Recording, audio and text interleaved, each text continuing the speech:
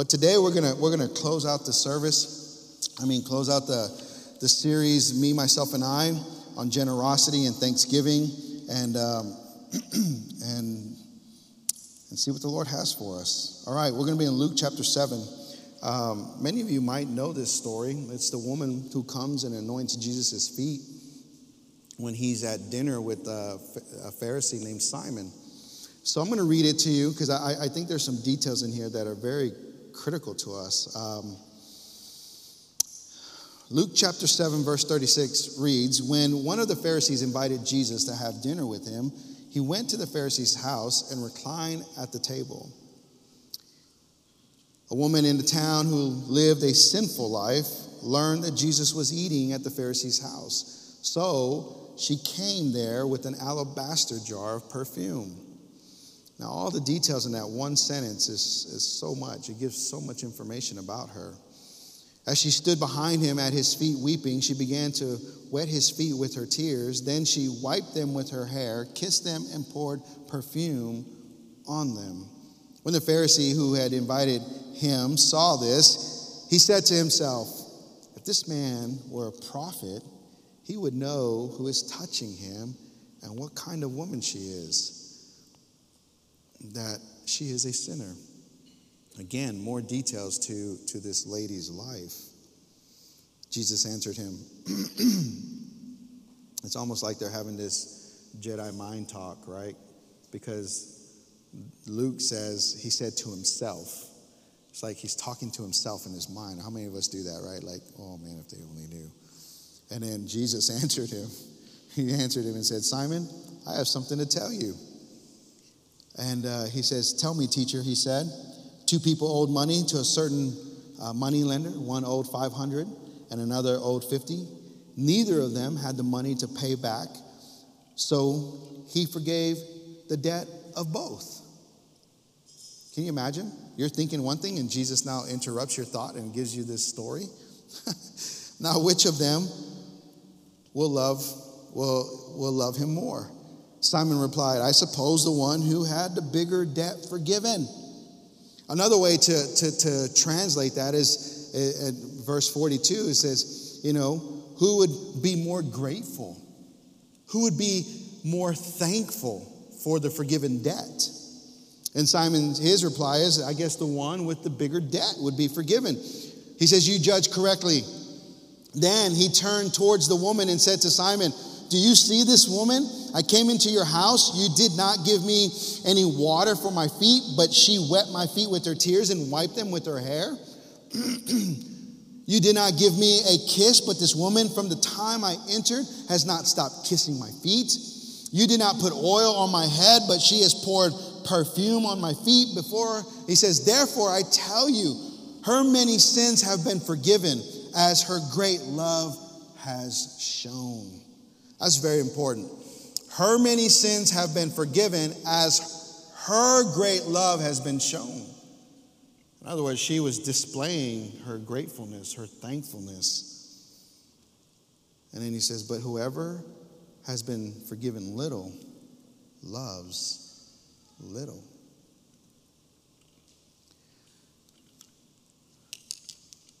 It reminds me of what we preached a couple of weeks ago. I said to you, imagine if our faith was connected to the level of thanksgiving that we had. If we had little thanks, we would have little faith. If we had big thanks, big gratitude towards God, we would have big faith. That's kind of what Jesus said. He's like, those who have been forgiven little will love little. They'll have little love. Ooh, I can already feel the room. Smile at your neighbor and say, it's going to be okay. It's going to tell them, it's going to be okay. We're going to be all right. We're going to get through this. You ready to pray? All right, let's pray. Heavenly Father, we give you the glory and the honor. We thank you for your favor. We thank you for your blessing upon our lives and the lives of our children and their children. God, we thank you that we can gather here today and give thanksgiving to you, bring a heart of gratitude. We can do what Paul encourages the church of Ephesus to do is to sing with gratefulness in our heart, God. And now as we shift to the teaching of the word, as we make a transition to learning something that's going to challenge our thought process, it's going to challenge who we are, the character of our life. God, I pray that we don't shut that out. We do what Jesus says. He that has an ear, let him hear what the Spirit of the Lord says. That we'd be open to your Spirit, we'd be open to your teaching, be open to your transformation in our life, God. That we would not allow pride to settle in. We would not point our fingers and say, oh, I'm not like that. I don't need that. That's for someone else. But God, we would let your Spirit bring conviction into our lives. Give us the courage. Give us the courage to repent if we need to repent. Give us the courage to make changes that we need to make. Lord, we love you. We give you the glory and the honor. In your holy name we pray. Amen and amen. Well, you may be seated in the presence of the Lord.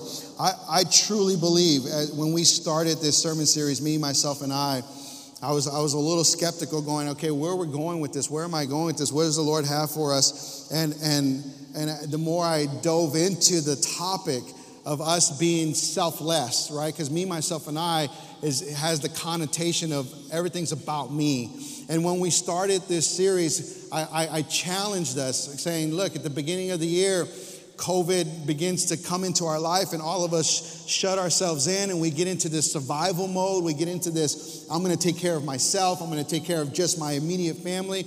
I'm like, that's not what the Bible has ever taught us, ever. Even through crisis. When you read the Bible, when the people of God are in crisis, God's challenging the people to go beyond themselves. He's challenging the people to help the foreigner, to embrace the foreigner. He's challenging people to be generous, right? And so I'm challenging us for us to move out of this idea that we're going to get in survival mode. And I know you're hearing the buzzwords again, right? All over America, like, oh, the COVID, it's spiking and the fear talk is coming back. And, you know, our city put out an article this morning about how things are shutting down. I'm just going, oh, my Lord. God, please, I'm praying for our people that there's not this fear that comes into our life because of what they're hearing, because of what people are saying about COVID and et cetera. So I'm challenging us. I'm going, okay, here it is. And I believe this is the challenge. It's the blueprint for revival. And the blueprint for revival is a heart of thanksgiving. It's kind of what I reduced it to. It's kind of what my deduction of the study of me, myself, and I going, look, if we want a revival, if we want God to do some miraculous things in our midst, we want God's favor on our life, then it's going to start with people that are grateful to God for what He has given them. It really is. It's going to start with people that have a heart of gratitude towards the gift of God, right? Jesus Christ forgiving our sins, dying on a cross, remembering the price, the heavy price that was paid for our salvation, a heart of gratitude towards what God has for us. And I believe that's the blueprint for revival. It's like the foundation of it. God, we're grateful. We're going to be grateful for everything that you've given us. We're going to be grateful for even the little things, God. I'm going to be grateful for my flip-flops when I get out of bed and I don't have to have my feet touch the cold ground. I'm going to be grateful for the toothpaste that I use to brush my teeth. I'm going to be grateful for the comb that I have to comb my hair. Or some of us, you know, the shaving cream to freshen up the baldness, you know. I don't know, whatever it is, you're just going to be grateful for it. I mean, even the little things in life. And we're going to have a heart that's big towards gratitude. And we're going to be a church, we're going to be a people that actually gravitate towards generosity because it's contagious. When you think about how generosity flows in the church, you have to. I'm telling you, you have to start at the day of Pentecost. When the Holy Spirit is released on the people, my goodness, you start seeing a level of generosity that we had not seen before. People selling their possessions. People giving on levels that you hadn't seen in Scripture before. Why? Why do we see that? Well, there's a genuine move of the Spirit. There's a genuine insurgence of God's transforming power in the lives of the Jews. They were all there for Pentecost. They were all there for the feast. And all of us from all over the world. Different backgrounds, different philosophies, different upbringings. And they come together. They have different languages that they even spoke. And they come together. And when the Holy Spirit falls, what happens? They become unified. And there's a spirit of generosity that flows out of them. Where do you think that spirit comes from? It's not a different spirit. It's the same spirit. The same spirit that raised Jesus Christ from the dead, Paul says, quickens our mortal body. That same spirit that puts a seal on our forehead when we give our hearts to Jesus and say, I give my life to you, and he now belongs to us and we to him, right? It's that same spirit. So our level of generosity, here comes, our level of generosity flows out of heaven.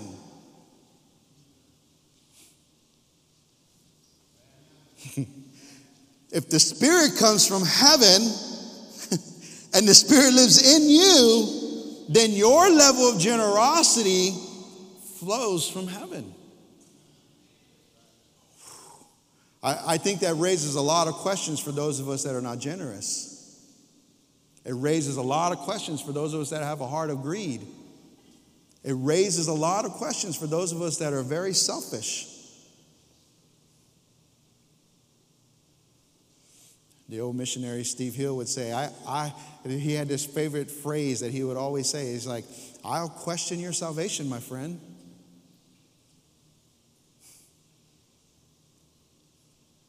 Think about that. If we, as the people of God, right, I do it in quotes because some people that say they're the people are not the people. We, as the people of God, do not know how to be generous, then there might be a salvation issue.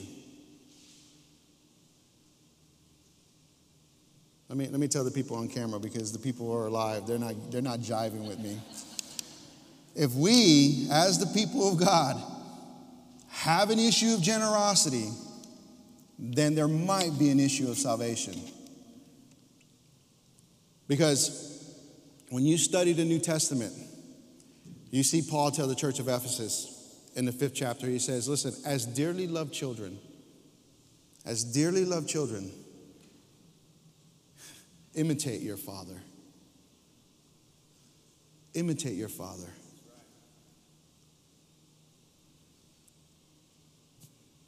And if I'm going to imitate God, I'm not just going to imitate him on the things that I like, things that I feel I can accommodate, but I'm going to imitate him on every area of my life. Are you with me? You see, so it's a big deal when you have a church, and I mean a church, a local church. When you have a local church where the people in that church aren't generous unto the Lord, aren't generous unto one another, or not generous to their community, then there's a question of, is the Spirit in that church? Because when you go back to the book of Acts, you see the work of the Spirit immediately, and the immediate response of the Spirit is generous.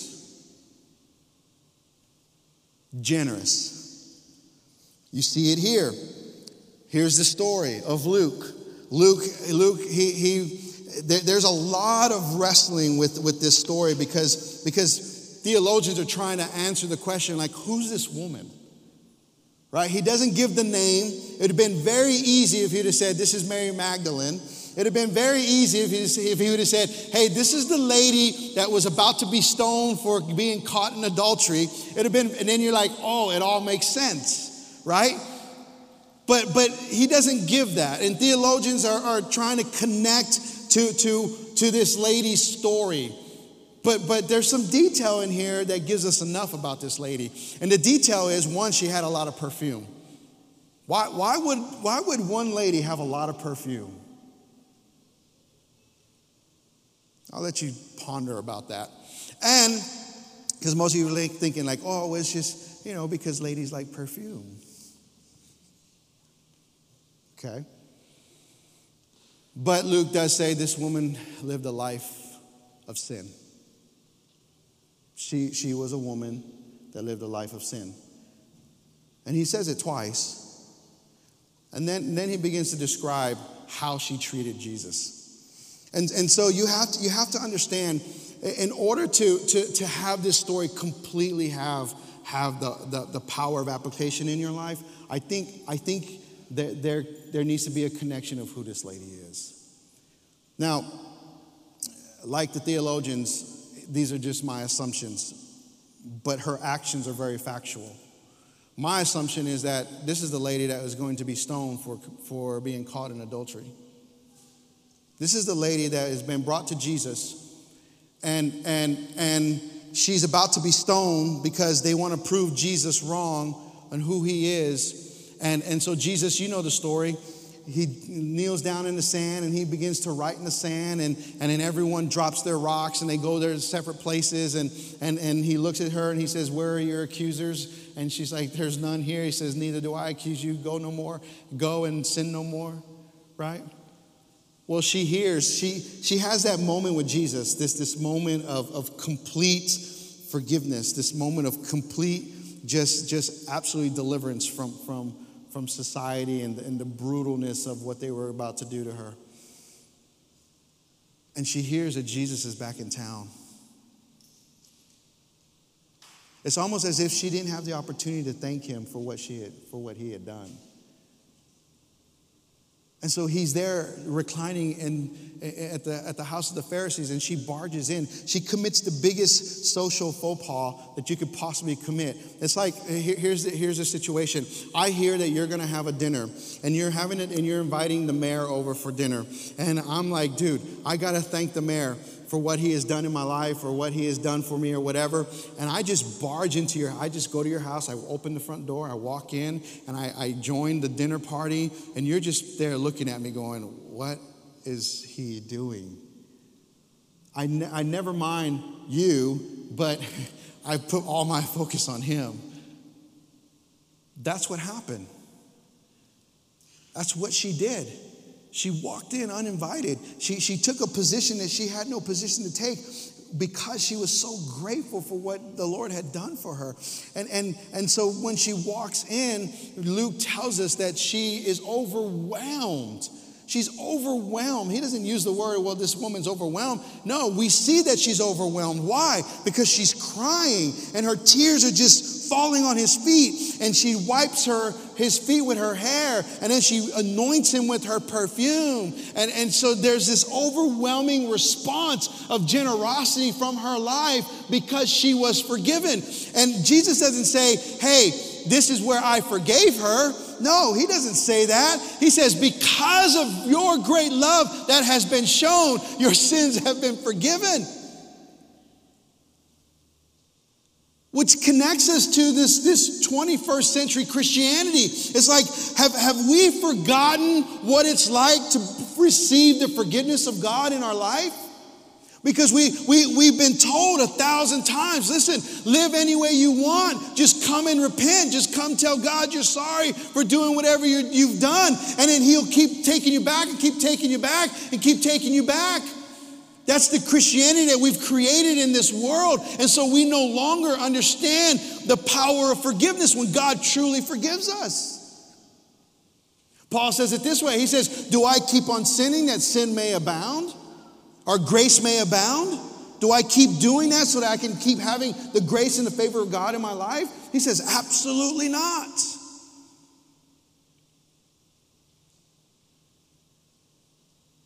This lady, she wasn't raised in a Christianity like ours.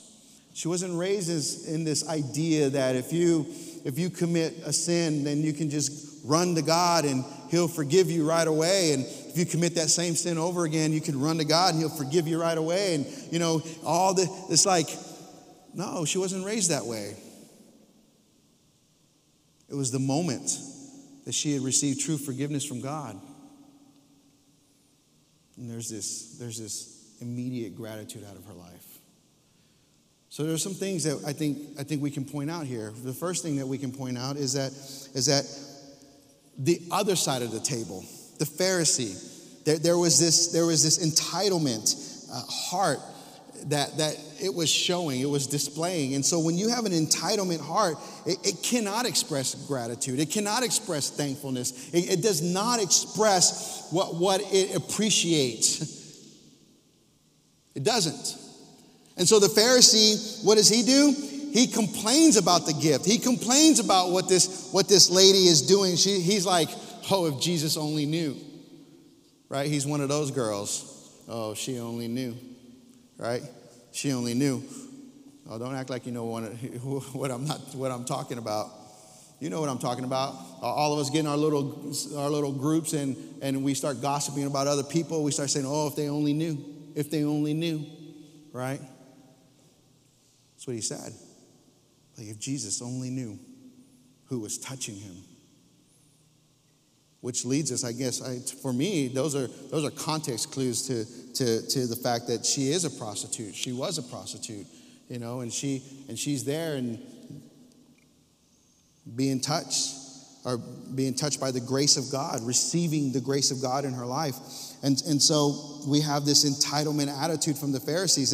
And the Pharisees it's really an issue of pride. I think that we can serve God so long that pride can slip in and we don't even realize that we're prideful.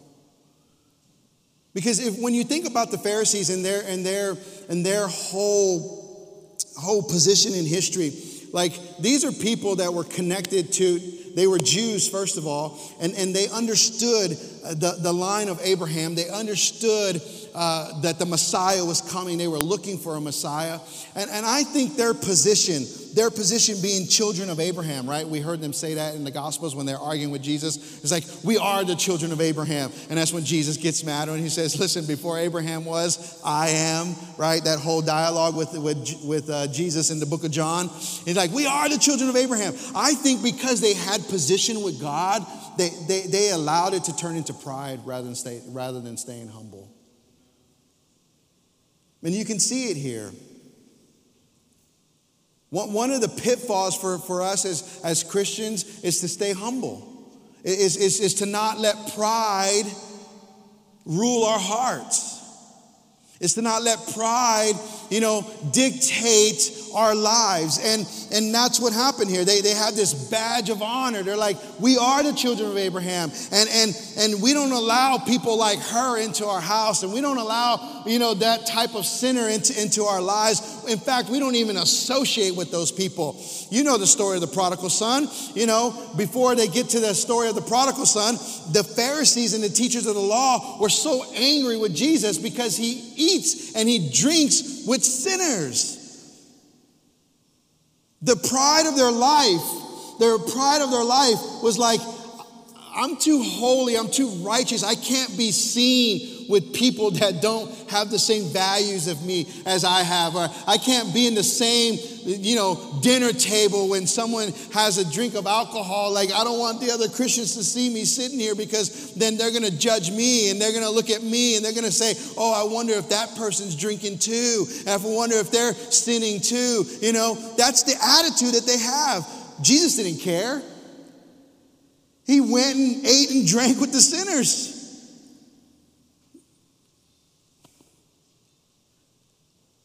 They called him a wine bibber. They had these names for Jesus, and you know who created all this rioting around Jesus' life? It was the religious people, the Pharisees and the teachers of the law.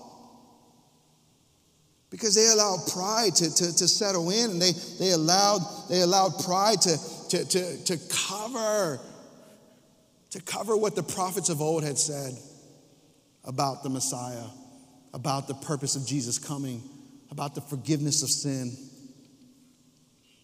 I think, church, if we lose the heart of gratitude, we can become those people easily. We can become those people that judge other people that might, I don't know, have a drink of wine with their dinner, or that might watch a movie that you might not watch, and I'm not saying like there's this freedom to live a sinful life, not at all.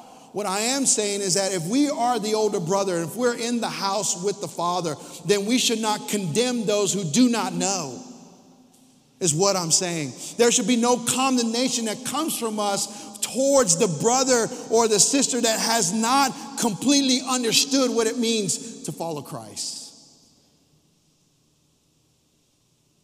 We can become those people really quick.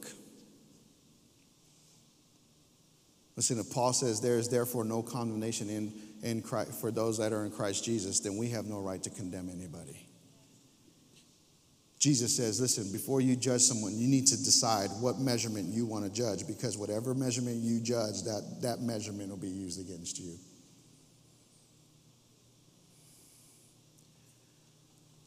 Gratitude and thanksgiving doesn't judge people.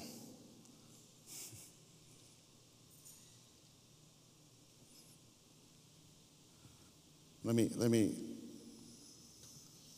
say it the way Jesus says it. He says, but whoever has been forgiven little loves little. That's what that means.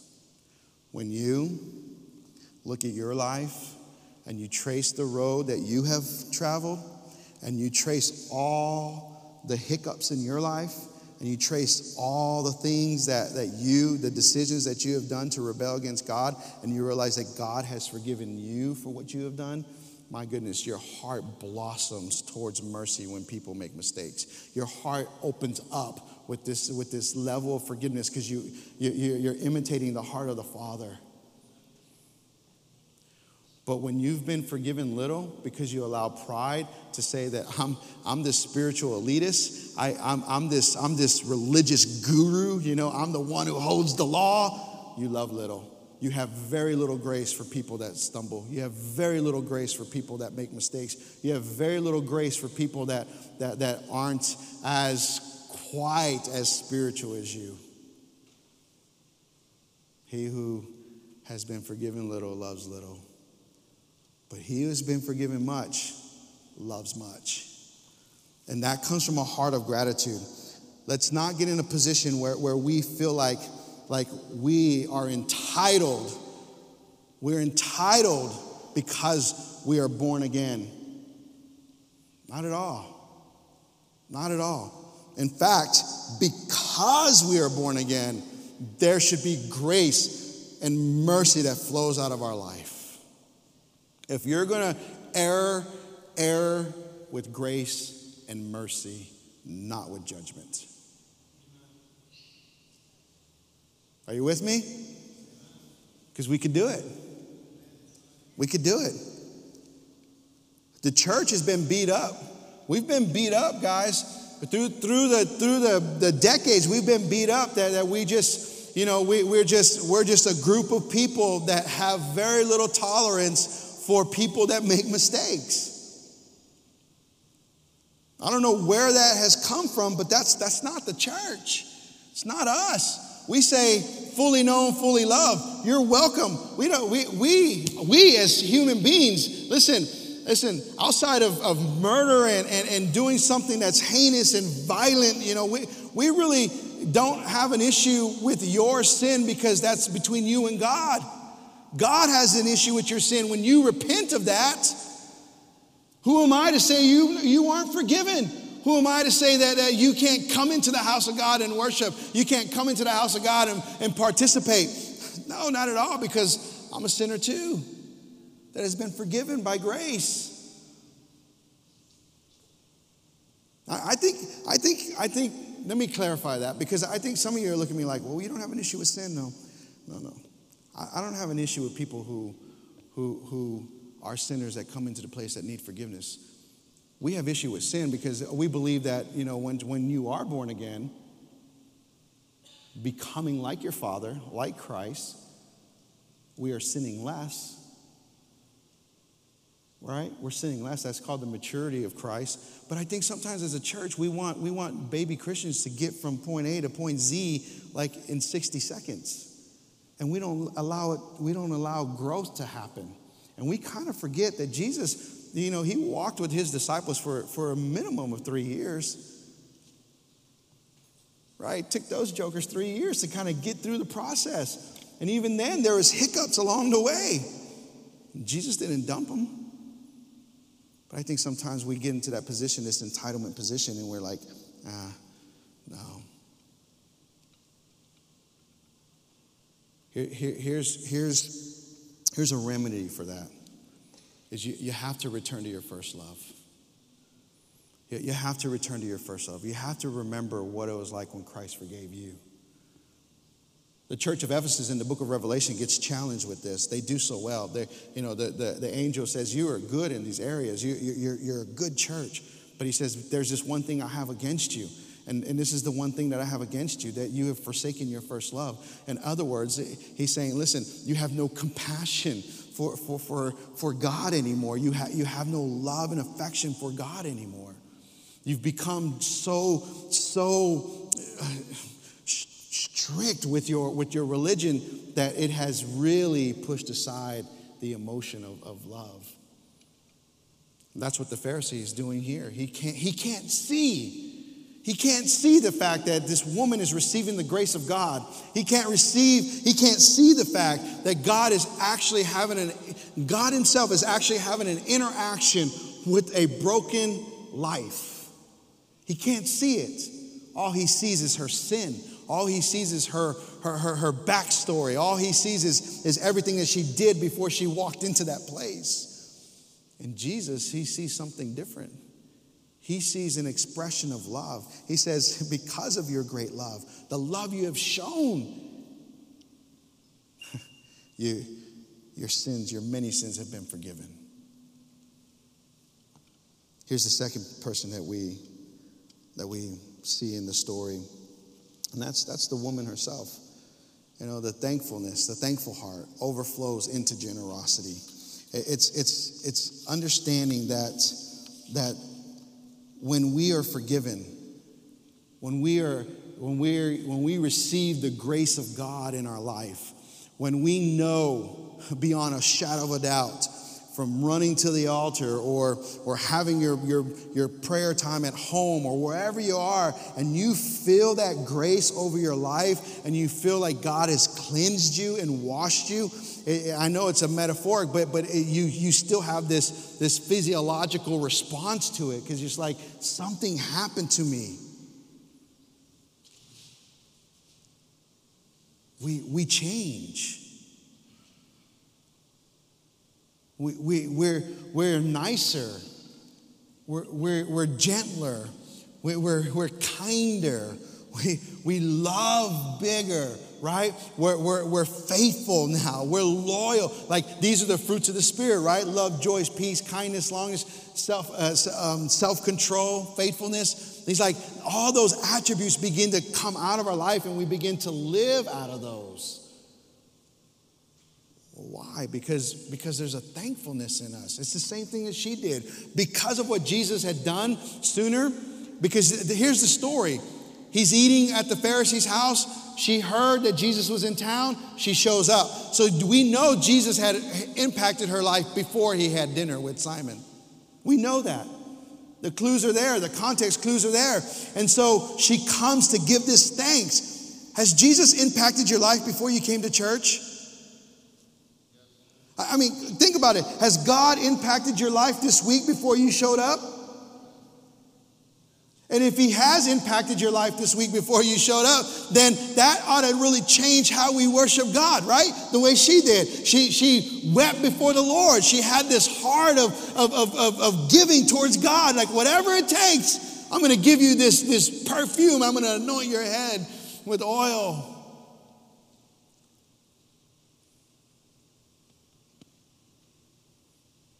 My goodness.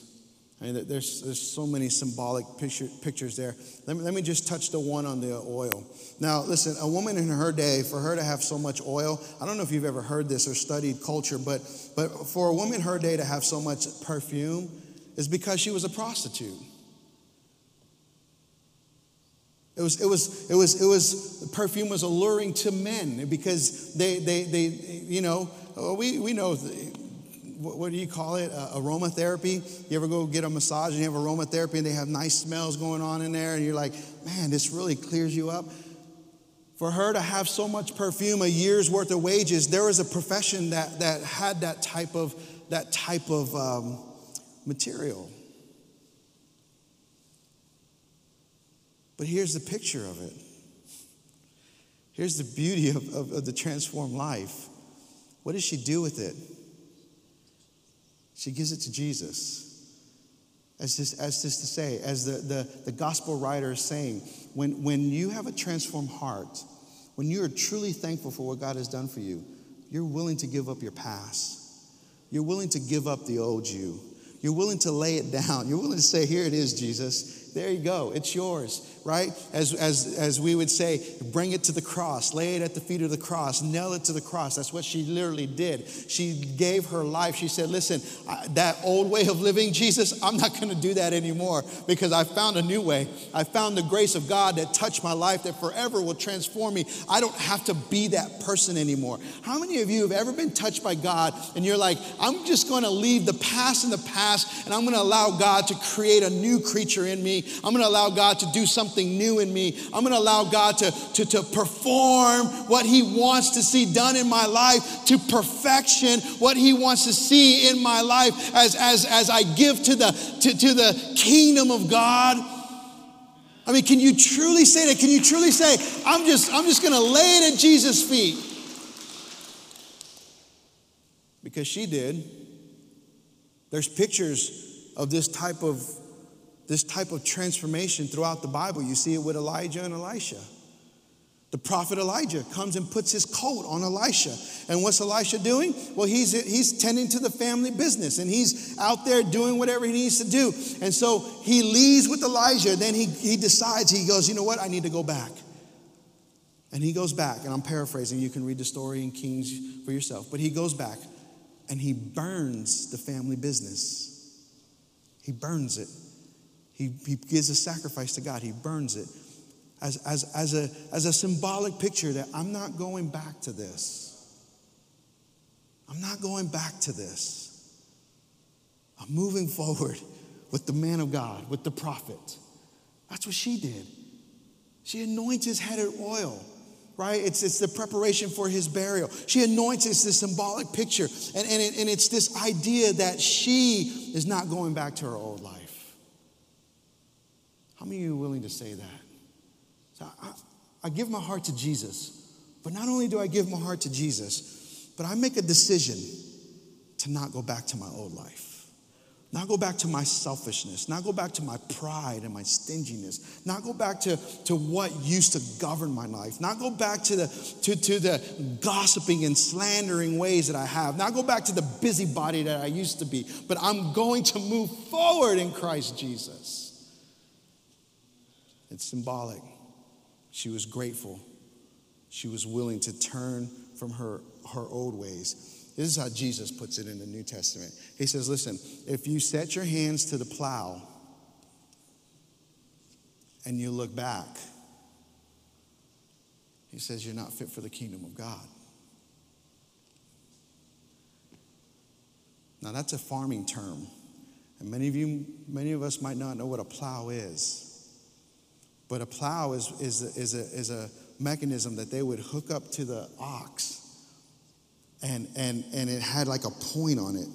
And the ox would pull the plow, the machinery, so that it could till the ground, so that the farmer can plant his harvest.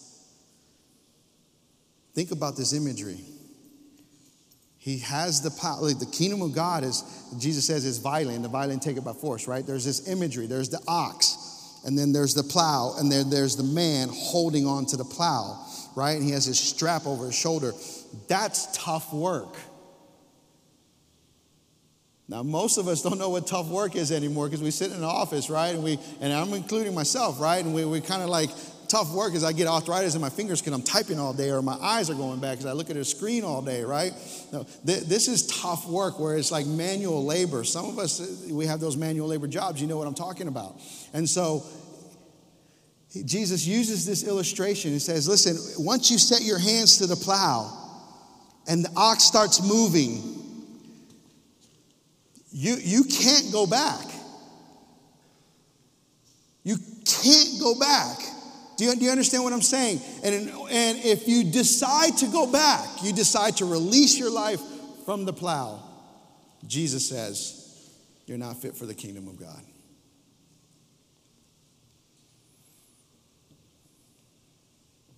That hurts, but it's true.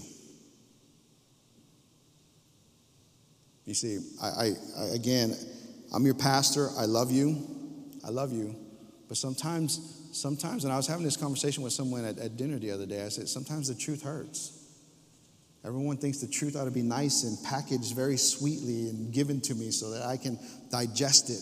But no, sometimes the truth hurts, because that's why people really had a hard time with Jesus when he's like, listen, if you want to save your life, you must lose it. That truth hurts.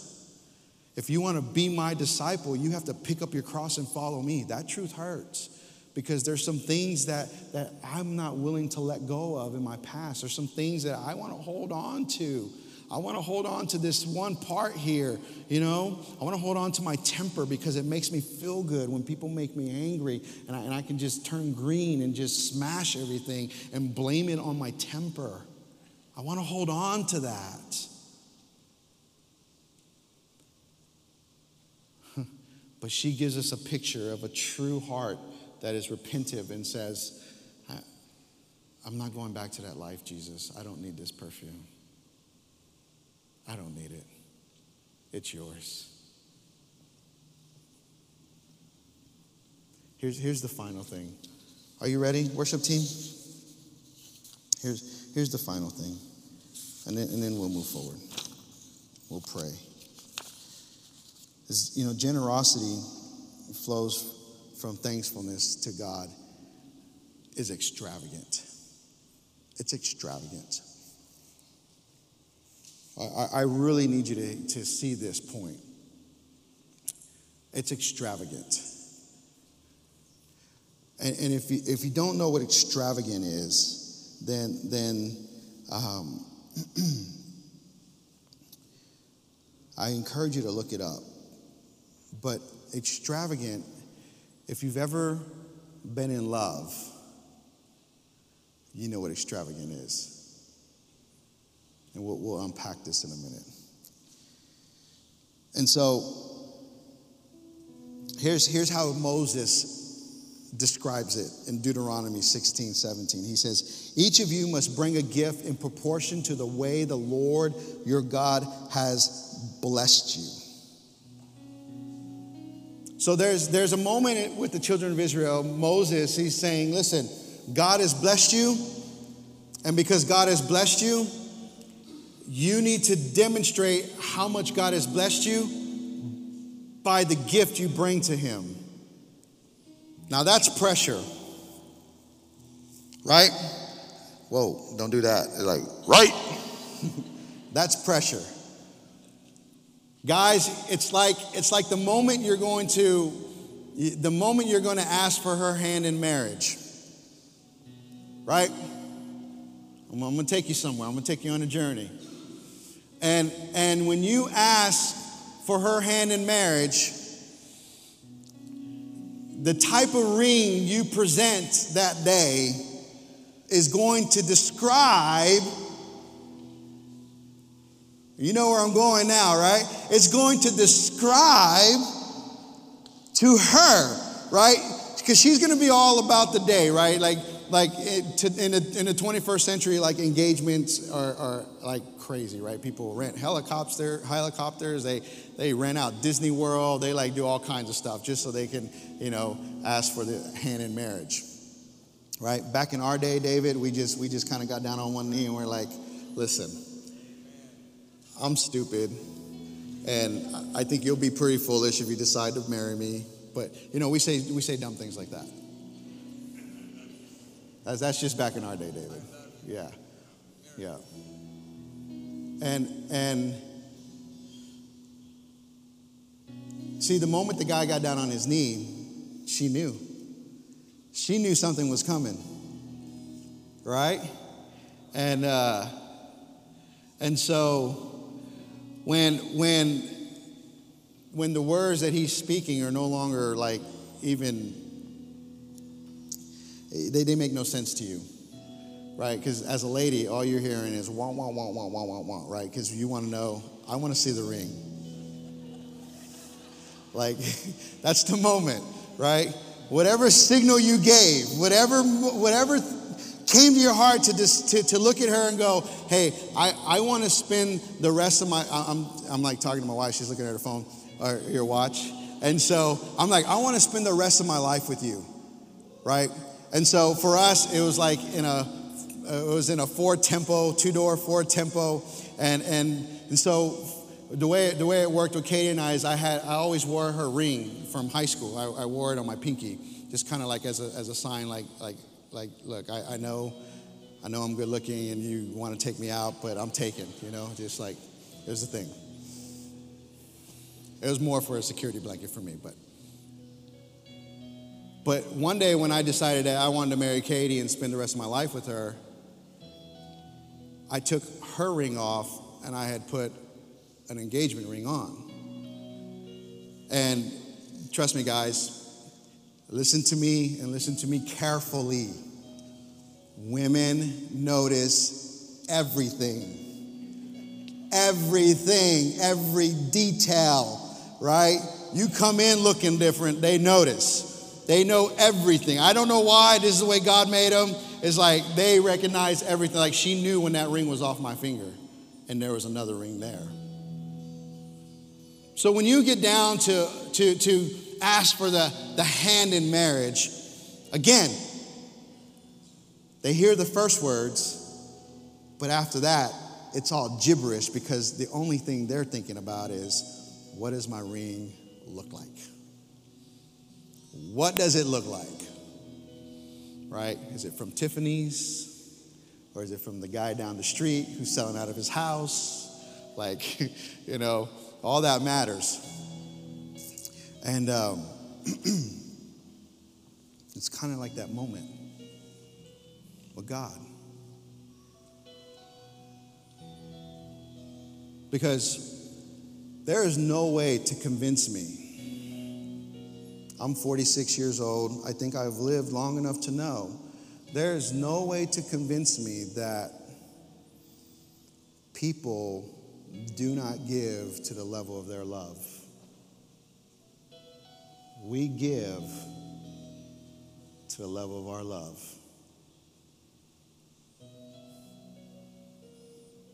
And Jesus said it right here. He's like, this woman has shown so much love. How? She gave her years of wages through her perfume. Her tears on his feet, wiping his feet with her hair. Like there was an expression of her love.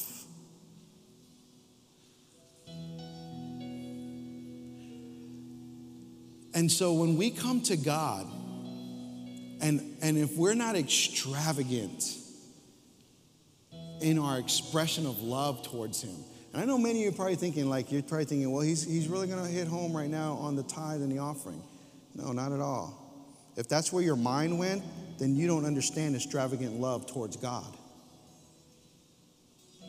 Because extravagant love towards God means that you're willing to give all of yourself. Extravagant love towards God means Romans chapter 12, verses 1 and 2. It says, therefore, offer your body as a living sacrifice to God, because it is your first act of spiritual worship. God wants you. You're the extravagant expression of love towards God. Because if God has you, everything that you have on this earth follows. Everything about your life follows. But if he doesn't have your heart, if he doesn't have you, if he doesn't have your spirit, your soul, he has nothing of you. Because anyone can just give in the offering. Anyone can volunteer their time. Anyone can do those little things that have this pseudo idea of what it means to love God. But when you truly love God, you're offering your body as a living sacrifice on a daily basis, and you're waking up in the morning, you're going, okay, God, it's you and me. What we're going to do today, where do you have me go? Who do you have me talk to? Who do you have me love? Who do you have me minister to? Who do you have me serving, God? Where do you want me, God?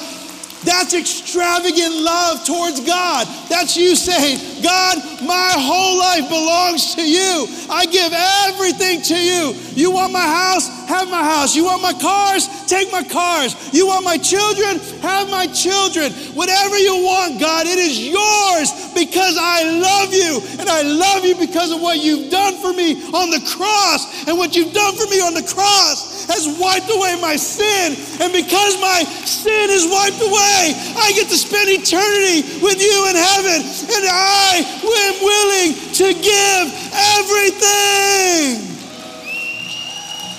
That's extravagant love. Church, if you're not willing to give everything to God, then I'm telling you, there's a salvation issue. Because when you're willing to give everything to God, you have truly been born again. Because you know He's the one who owns the cattle on 1,000 hills. You know that it is He who rebukes the devourer for your sake. You know it is Him that brings wealth into your life. You know that it is Him that keeps you healthy. You know that it is Him that keeps your mind sane. You know that it is Him that heals your body. You cry, Jehovah Jireh. Oh, the Lord my healer. Jehovah Raphi. Come on, church, stand to your feet and give God a thanks. Give Him an offering unto Him. Let Him know. Oh, let Him know, I give all to you. I give you all. I give you all. Oh, and if you have never given your heart to God, today's the day. Today's the day that you can say, God, my extravagant love towards you is my life. Here I am. Take it. Take it. Oh, when you love Jesus, nothing holds you back. Nothing holds you back. You move forward and you offer your life. Maybe that's you today. You need to offer your life. Maybe this is the first time you're ever going to do it, or you've done it 1,000 times. It does not matter. Offer it. Offer it. Bring an offering to the Lord today in the way of your life. Say, here's my offering, God. Here I am. Be like Isaiah and say, here I am. Here I am. Cleanse my lips.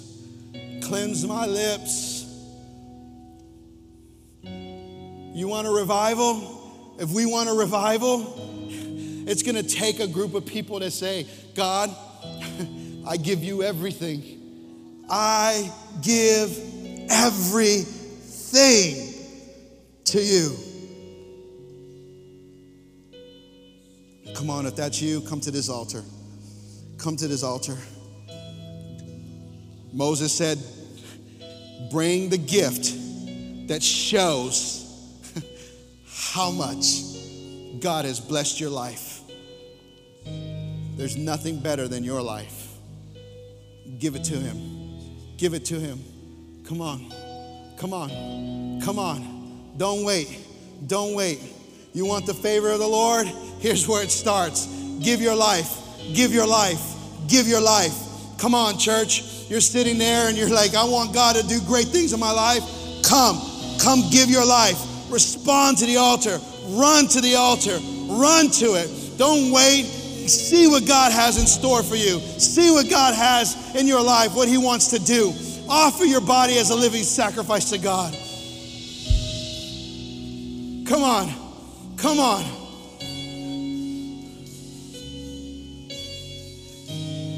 Just cry out to the Lord. Say, God, here I am. I don't know what all this means. I don't know how this works, But all I know is, here I am. Here I am. I ask you to forgive me. I ask you to pour your Holy Spirit into my life. I ask, Lord God, for you and your grace to intersect my sin, to intersect my life.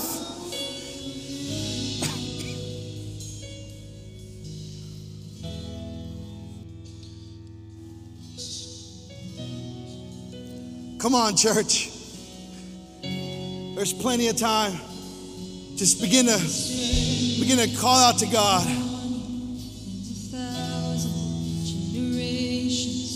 Your family, your children, and their children, and their children. His favor be upon you and 1,000 generations, and your family, and your children, and their children, and their children. May His presence go before you and behind you and beside you. All around you and within you, He is with you, He is with you in the morning, in the evening, in your coming, in your going, in your weeping and rejoicing. He is for you, He is for you, He is for you, He is for you, He is for you, He is for you. He is for you, He is for you, He is for you, He is for you.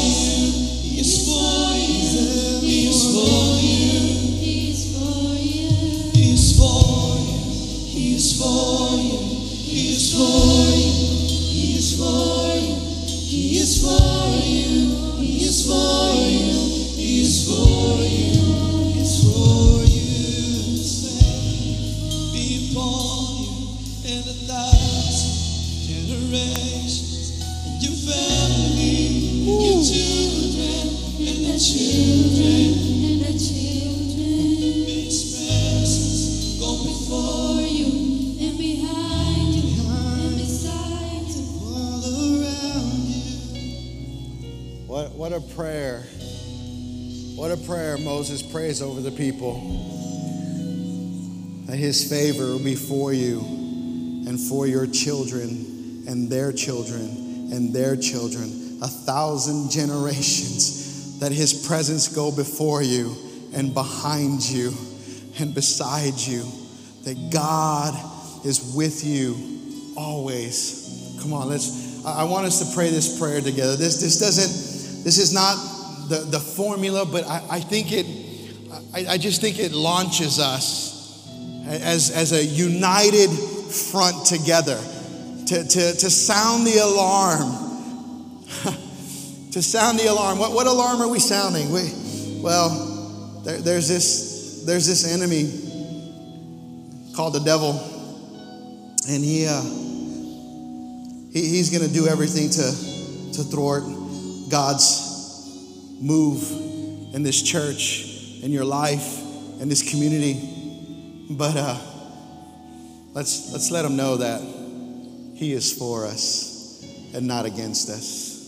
Let's let the enemy know that his presence, God's presence, goes before us and behind us and beside us. Let's let the enemy know that we are favored and our children are favored and their children are favored and 1,000 generations. Let's let the enemy know that there's nothing that he can do. No weapon formed against you shall prosper. That every time he comes in like a flood, the Lord is going to lift up a standard against him. Come on, let's let him know that we know some scripture, that we know a God that is for us and not against us. We know a God that's love, that we can never be separated. There's no height, there's no depth, there's no angel, there's no demon, there's nothing that can separate you from the love of God.